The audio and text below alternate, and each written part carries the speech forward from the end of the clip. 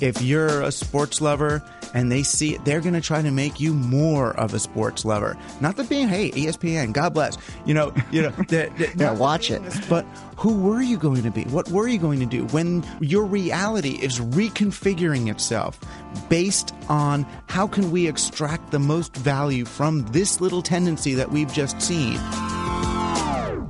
It's What's the Point from 538. My name is Jody Avirgan. On today's show, one of my favorite thinkers and someone I feel like I could just sit and listen to talk forever, though it won't be that long, Douglas Rushkoff. I remember the first time I saw him speak, the conference room near Lincoln Center I was in, the uncomfortable chair I was sitting in, but I also remember the way I immediately thought to myself, I want to hear and read everything this guy has to say. So it's pretty cool that he is now coming on this show. It's kind of hard to describe exactly what Doug Rushkoff is. I think media theorist is probably the most accurate term, if a little highfalutin. But basically, he's explored different angles of what I think is one of the most important questions you can ask. Namely, in our digital lives, how do we retain agency? How do we make sure there's a spirit of empowerment and community, even as we're bombarded with ads and data collection and corporations trying to make a big buck? So, yeah, this episode with Doug talks about all of that stuff and his new book, and he puts it far better than I just put it. That's coming up in a minute, but first, as always, a number that caught our eye this week. It's the significant digit.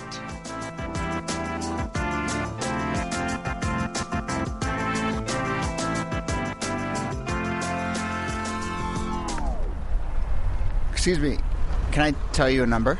Sure. The number is 17 seconds. It's going to take a little bit for me to contextualize it. Okay. But 17 seconds, when you are becoming a doctor, you get matched with the hospital, right? Are you familiar with that process? Yeah, a lot of my friends are getting matched right now. And they all know that they got matched, but they don't know where they're going to. I don't know. Exactly. So 17 seconds is actually how long the algorithm that matches the thousands and thousands and thousands of people in the United States who are waiting and waiting and waiting, just like your friends, to get matched.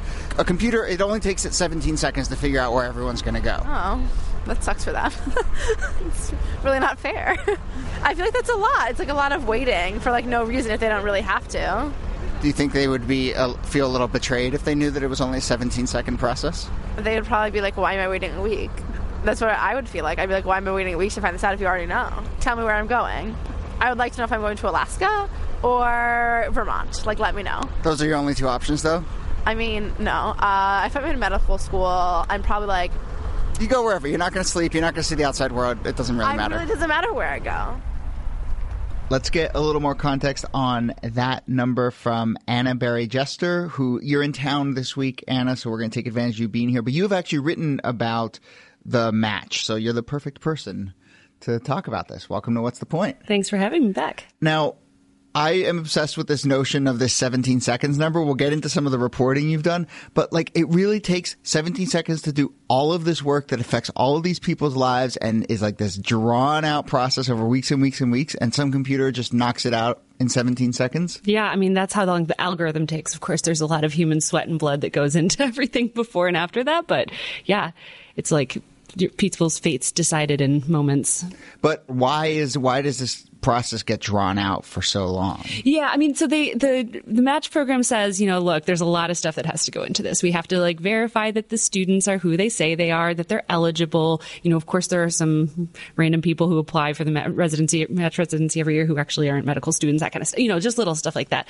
And then they have to prepare all these reports to let people know where they're going to end up. So they say that's why it takes something like 23 days. But you can imagine how frustrating that is for students. Yeah, so are there people out there who are suspicious of the way this match happens? Yeah, I think it's generally accepted, but there are certainly people who don't like this. So the ones who didn't get the match they wanted. Well, actually, it's not necessarily that. Sometimes it's the top students, and it's because, back in the day, you would sort of, the best students would apply where they wanted to go. They would interview at all of these places, and they'd be, sought after by the, they'd be fawned over, if you will. And that kind of thing doesn't happen anymore. So there are people who think, if you're the plastic surgery residencies don't take very many. And if you're the one person who kind of misses out, you feel like maybe if it wasn't this algorithm that in the past you might have been able to get it by doing an interview and that kind of thing. So there's a little bit of controversy about it, but I think people generally feel like this is much more stable than the way things used to be. Anna, thank you very much for joining us, and we encourage everyone to go read Anna Barry Jester's piece from last year, but again, it comes up every year because the match happens. But thank you for joining us. Thanks for having me.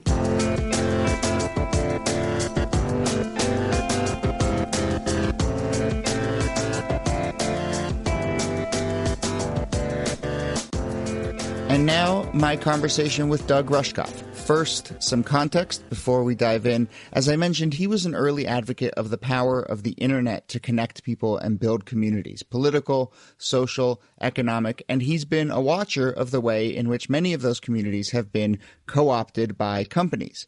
And his newest book goes right at that economic question. He thinks, in particular, the main problem is that companies are asked to grow, to always be expanding, rather than focusing on what they do best. Rushkoff's newest book is called Throwing Rocks at the Google Bus. That's a reference to an incident where protesters, particularly concerned with gentrification, threw rocks at the bus that takes Google employees from San Francisco down to Google headquarters south of the city in Silicon Valley. You don't have to read too deep to see the metaphor there of old technology and new, of real-life communities versus virtual behemoths.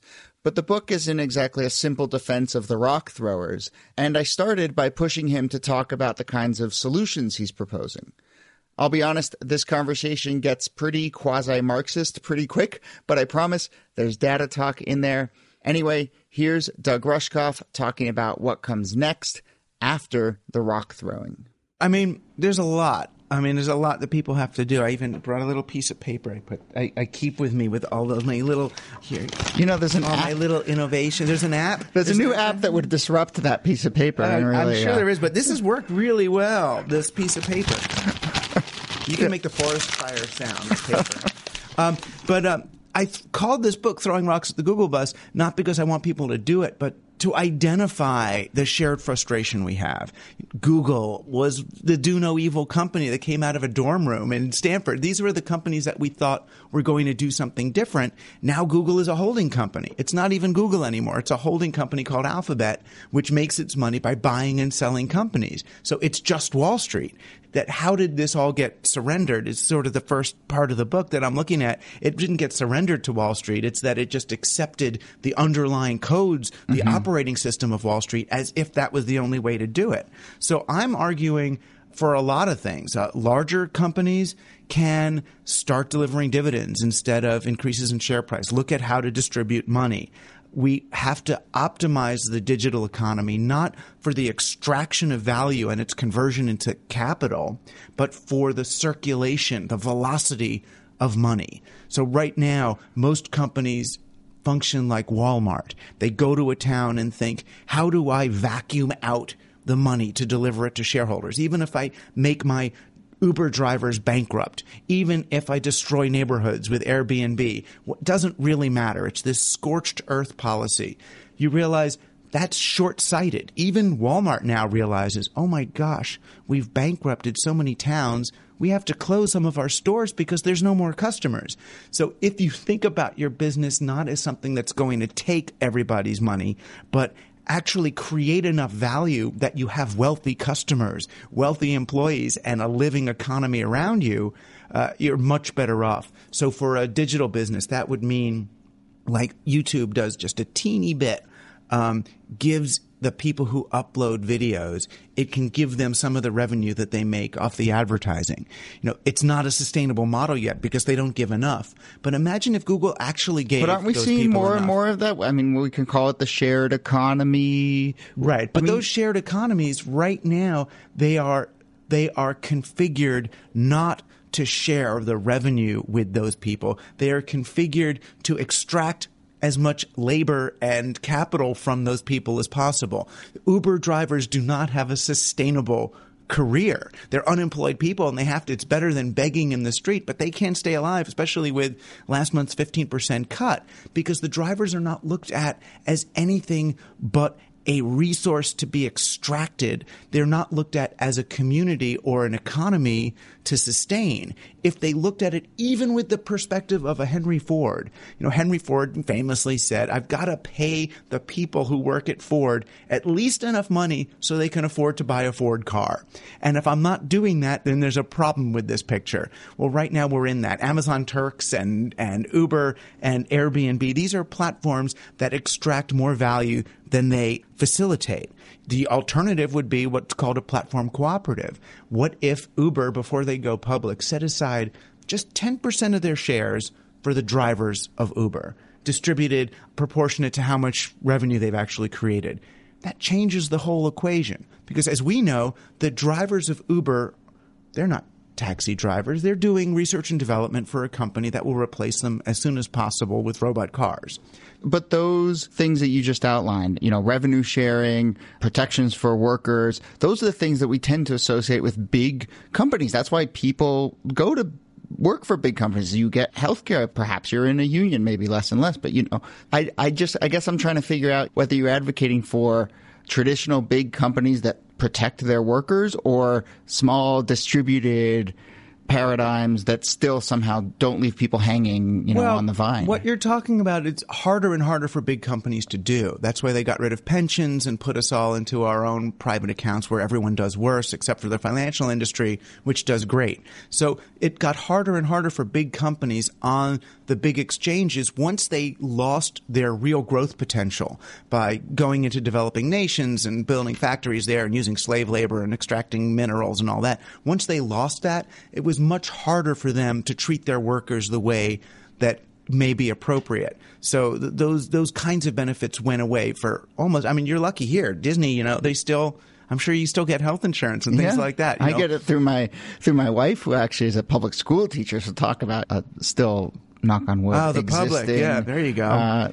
But there's ways to optimize your business, particularly if it's smaller, for creating value for your employees, creating value for your customers, not thinking even of your vendors as people that you want to squeeze, but vendors as people you want to do really well. Part of it has to do, and it does work better on a smaller scale, part of it has to do with kind of boundaried investment, thinking about having boundaries around it and investing in ways that the money comes back to you. So the steel workers, for example, they take their retirement funds and they invest them in projects that hire steel workers. Now, that sounds really simple, but it's extremely clever, because now they've not only invested their money, but they've invested in things that create jobs for themselves. So they end up double dipping, using the same dollar twice or three times. If you do investment in your community, if a big bank even, rather than giving 100% of the loan to a restaurant that wants to expand, what if it gives 50% of the loan itself and then facilitates crowdfunding from the community for the other half of it? Then the bank can actually be seen as and function as a facilitator of local economic activity rather than just the extractor of value from that community. And people who do invest in the pizzeria say, maybe they put $100 in order to get $120 of pizza at the expanded restaurant. So they've made $20 on their investment, 20%, which is more than they're going to make anywhere else. And they've invested in their town. They've made their main street better. They've increased the tax base. They've increased their property value. They've made their public schools better. And they have a bigger place to go eat at. I'll do it if it's a Thai restaurant, but not a pizza shop. We have enough Too much cheese. And we have enough pizza shops in my neighborhood. All right.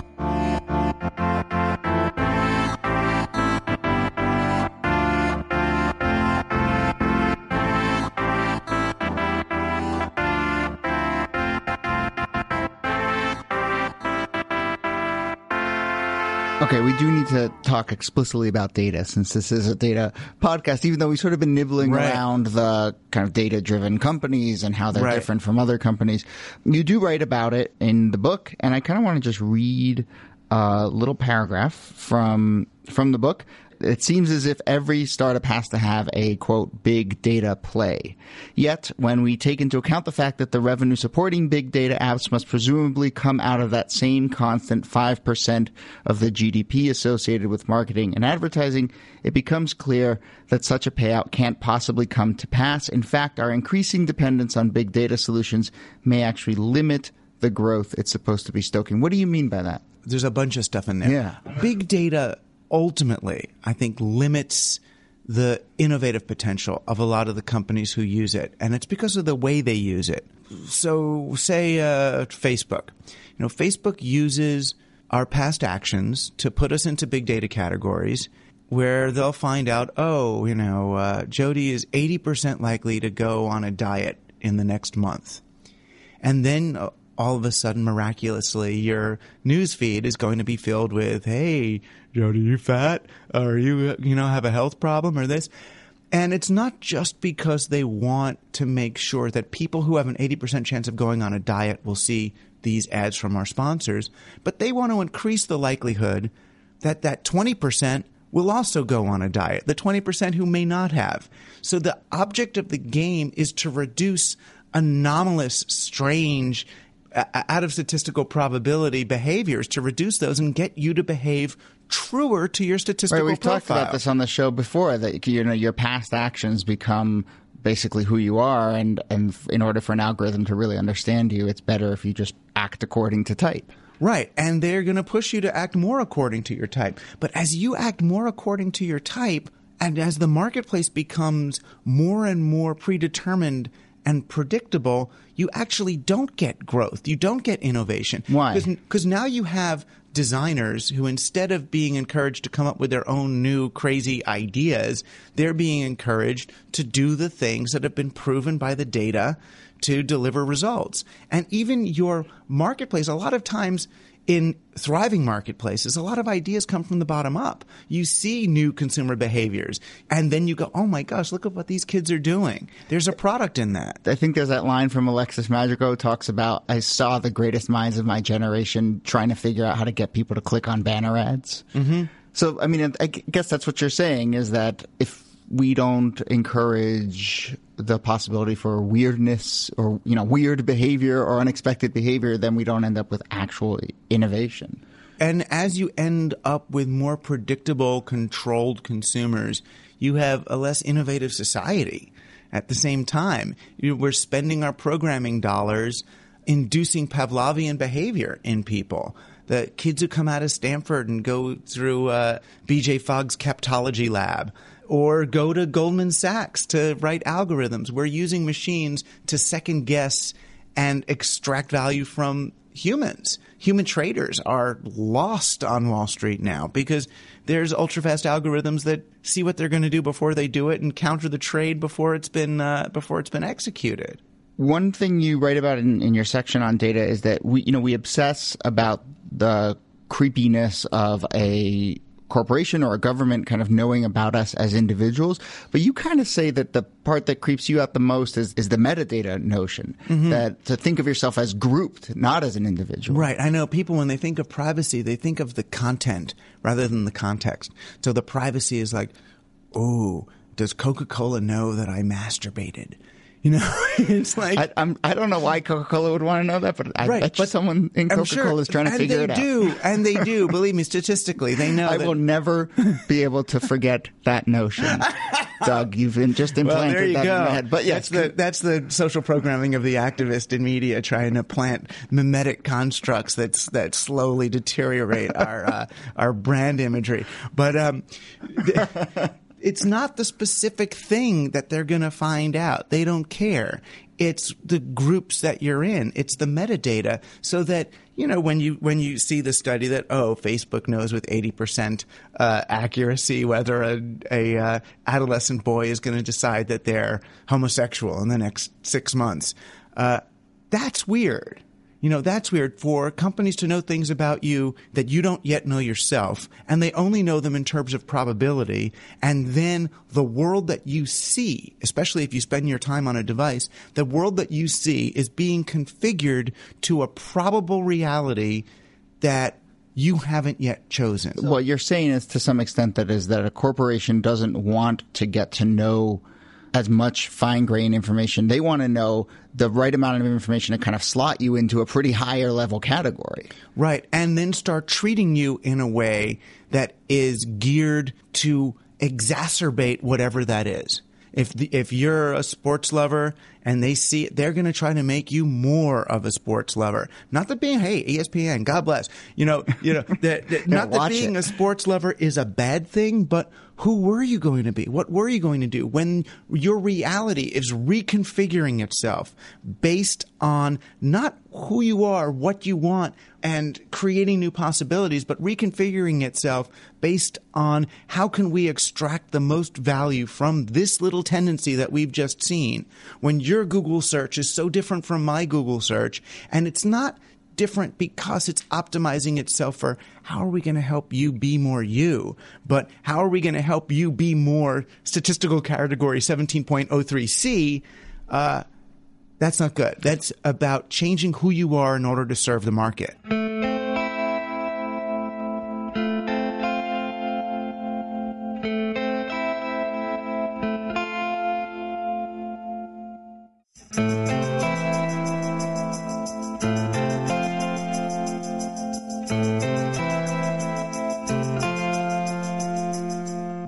This is exactly where I feel like you push me to think, which is this initial promise of the internet as a place where you could actually sort of hack and craft your own path, and then the betrayal of that promise by corporations who basically turned it into a tool to craft you instead of the other way around. And you talk about it at a theoretical level, which we've explored, but you also talk about it as like people can't like pull their devices apart anymore and actually tinker and all the sort of early internet things about actually manipulating the stuff in front of you. Right, but I'm also trying to say it's not that Zuckerberg or Gates or someone is an evil person. What I'm trying to say is this is a systemic problem. It's because the companies that own the net and these companies have to grow. Right. They have to adopt these scorched earth tactics.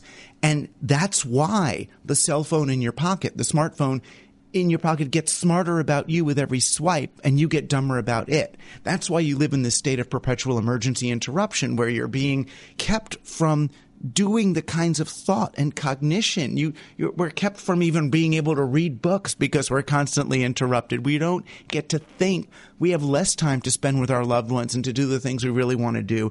And we're increasingly addicted to and manipulated by technologies that do not serve us and don't have our best interests at heart. And in order to unwind that, I had to do this giant detour into corporate capitalism because I had to realize, no, it's not. Don't throw rocks at the people on the bus. It's not those kids' fault. They're listening to their bosses who are listening to their bosses who are listening to shareholders who may be you and me with our retirement plan having an S&P 500 in it. But that does, I guess, feel like an evolution in your thinking because when I first started reading you were saying things like, we should learn to code. We should take sort of personal agency back over our digital environment. And now, you've really gone up the ladder and said it's really about corporate structure. Yeah, but then we should learn to code that. If we're in a digital media environment, we can look at the founding notions of corporatism and recode them, whether it's by creating nonprofits or multiple purpose corporations or recoding money with alternative currencies or recoding Fortune 100 companies even by having their shares become preferred shares that deliver dividends, which is what everyone's buying right now in the stock market gyration because they're understanding that, it's okay to make money for a living. I don't have to cash out of this life. I want to actually live it and have workers and fellows that I enjoy rather than just looking at everybody as another mark to beat out. So how does this actually play out for what we could maybe call the algorithmically driven economy or businesses that are algorithmically driven? You talk about kind of what happened to Twitter when they went public. Is there something particular about this growth imperative that you feel like harms the sort of tech-based companies that I think you and I both care about the most because that's where sort of we feel like this betrayal that you initially talked about. Yeah. Is I mean, it was in the late 80s that corporations became aware of what I'm saying about how net profit over asset value had been decreasing. And in 1987, there was a biotech crash in largely NASDAQ, I guess. But a biotech crash, it brought down the stock market, and everybody was really freaked out. Then along came the internet, where people were having all this fun and doing stuff, and companies like AOL grew really fast, and people said, oh, all that growth that we lost, that industrial economy is losing, the internet is going to bring that. This new technology is going to create all that growth. So investors pile in to these young startups, which had the ability to do something else. The internet economy has the ability to be distributed and circulatory. You know, people can really make money in very different ways because of the whole shareware phenomenon and crowdfunding. We saw the beginning of that really in the late 80s and early 90s. But a few companies grew really fast, and Wall Street said, the internet is our salvation. This can be the poster child for the next round of investment. So they buy companies, a company like Twitter.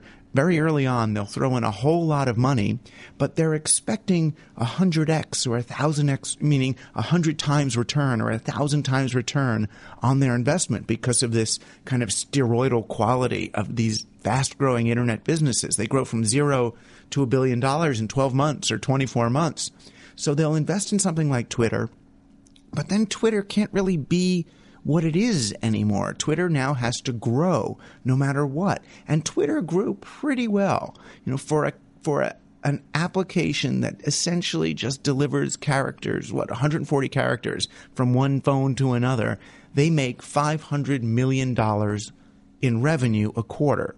But this is considered an abject failure by Wall Street, who wants to see Twitter grow. Twitter has plateaued at about $500 million a quarter.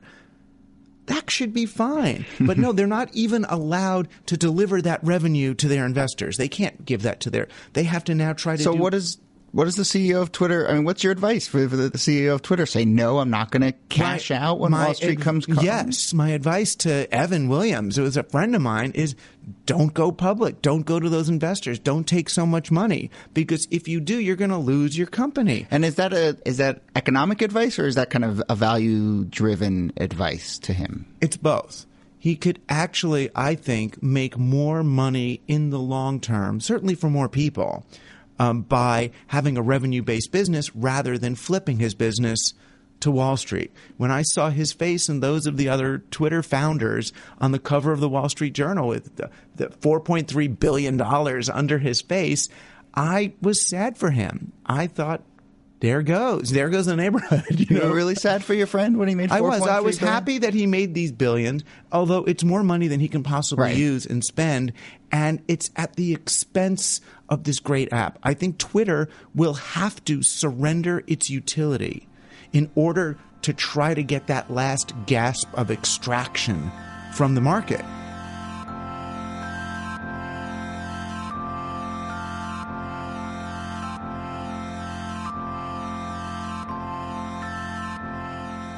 Going back to this question of values, I did a show recently about privacy and looking at how Google and Apple and Facebook think of privacy differently. And one of the things I kind of learned coming out of that conversation was that the values of the leadership can really have a big effect. So you look at someone like Mark Zuckerberg, very successful company, obviously, and his notion of privacy has really evolved over time, kind of as he's become more powerful. And now you see Facebook, I think, taking some laudable stands with regards to privacy. You see Apple standing up to the government when it comes to phone encryption. So can't you get powerful and rich and also then be in a position to impose your values?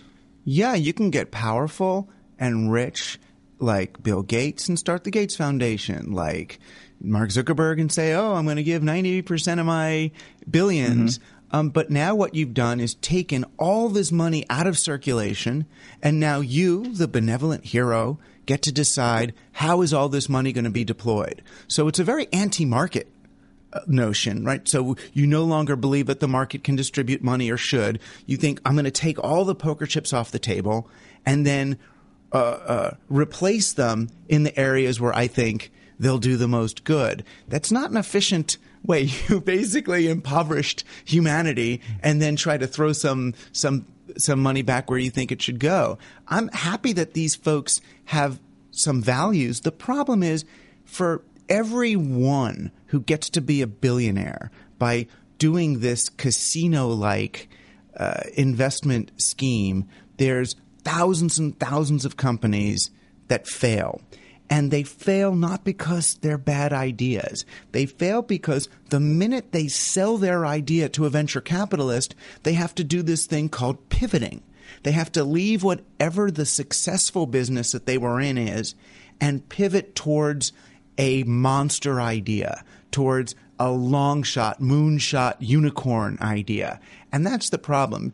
Even I can Twitter, tell you spent time in Silicon Valley. Yeah, you but, know all the but terms. Even Twitter, I mean, there's so many companies that really could have delivered such terrific, and I've watched them. I've seen their founders sell, and then the minute later realize, wait a minute, you mean I just sold my company? Yeah, that's what you did when you took all that investment. You sold your company. Now those nice guys in sweaters are in charge of your company, and they're going to tell you to change it. And they don't care if your company dies. You know, how many times does it take till you learn that, oh, okay, I could get this on paper $5 billion booby prize, or I can have a company that works and that employs people. And that was the original internet. You know, those of us who were involved in the internet in the early, we weren't thinking of it as, oh, I'm going to cash out of this thing. The object of the game is not to make enough money so you don't have to do anything.